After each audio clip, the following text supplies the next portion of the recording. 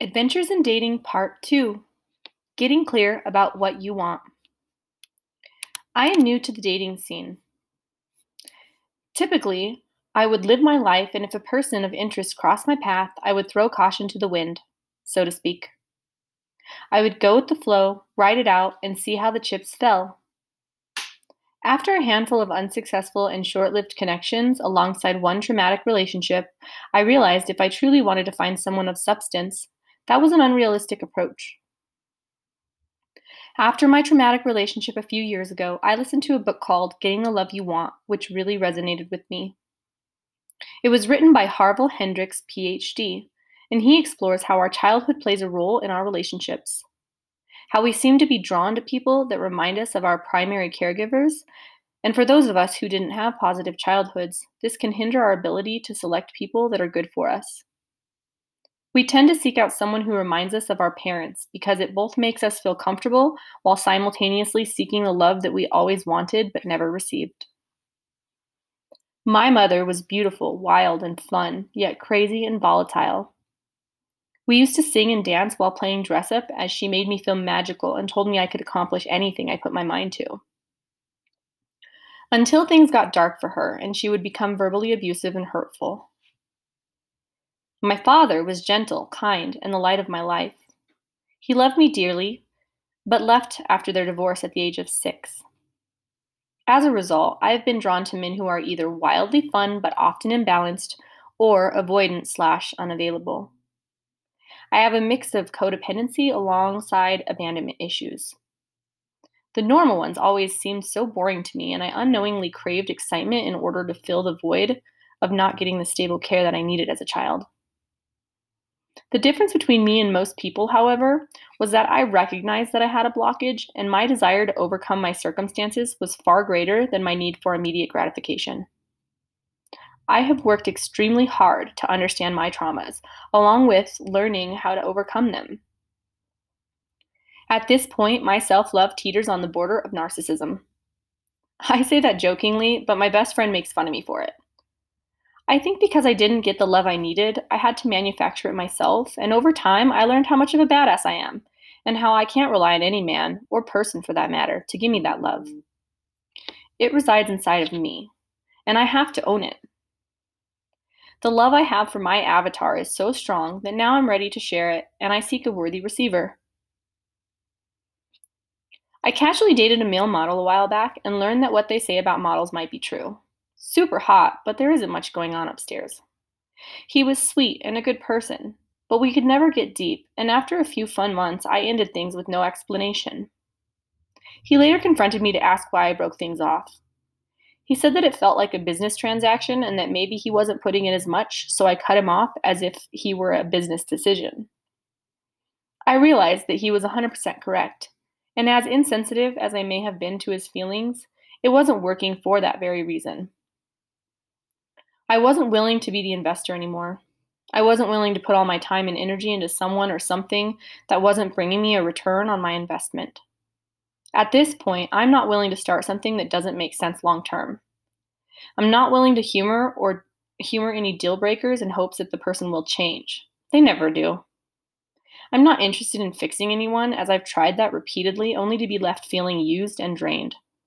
No, I am embracing my power, and I realize that all relationships are transactional, whether you recognize this or not. Some people want companionship at all costs and are willing to forfeit their dignity to avoid being alone. Some people want sex. Some people want arm candy to make themselves look or feel better. Some people want safety or security. None of these wants are wrong, as every person deserves to be true to themselves and their needs. However, being clear with yourself and those you date is imperative for a long and lasting and balanced partnership. What I want is far deeper. I want true connection, a best friend and a lover, someone who I can confide in and who will push me to my limits while catching me when I fall. I realize that I am a queen, and I need to own this like Mama taught me. I want my love to find me beautiful, fun, and exciting, while being able to handle my crazy, as we all have it. To be fair, I'm pretty reasonable, but trauma is trauma, and I'll be the first to admit on occasion it creeps up and I revert back to patterns that are hard to break. For example, if I think someone is going to leave me, I leave first to spare myself the uncertainty. I need my man to give me a minute to catch my breath, realize how ridiculous that is, and then be my rock and pull me back in. Again, it's rare and embarrassing when this happens, but I need a strong man to hold space for me when I can't hold space for myself. After all, as Marilyn so eloquently put it, if you can't handle me at my worst, then you don't deserve me at my best. Getting clear about what you want is a process, but something worth embarking on. Here are a couple lists to start with that you can adjust over time as you grow to know and love yourself. Write down all the things you desire in your partner. Start the sentence with, "My partner is." Avoid saying, "I want him or her to be." Don't use future tense, but rather write your list as if they are already here. Example: my partner is kind to my kids and all kids. He wants to get to know them and be their friend. My partner is thoughtful. He thinks deeply about things and contemplates life. He is mindful, present in his life, and considers his impact on others. He's well articulated, knows how to speak, write, communicate, and express himself. He's emotionally intelligent. He listens to his heart, knows himself, what he wants, and has empathy for others.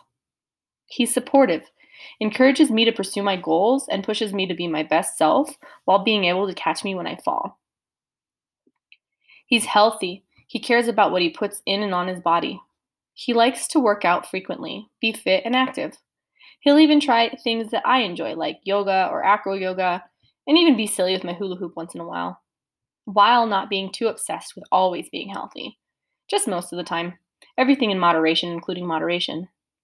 He's open-minded.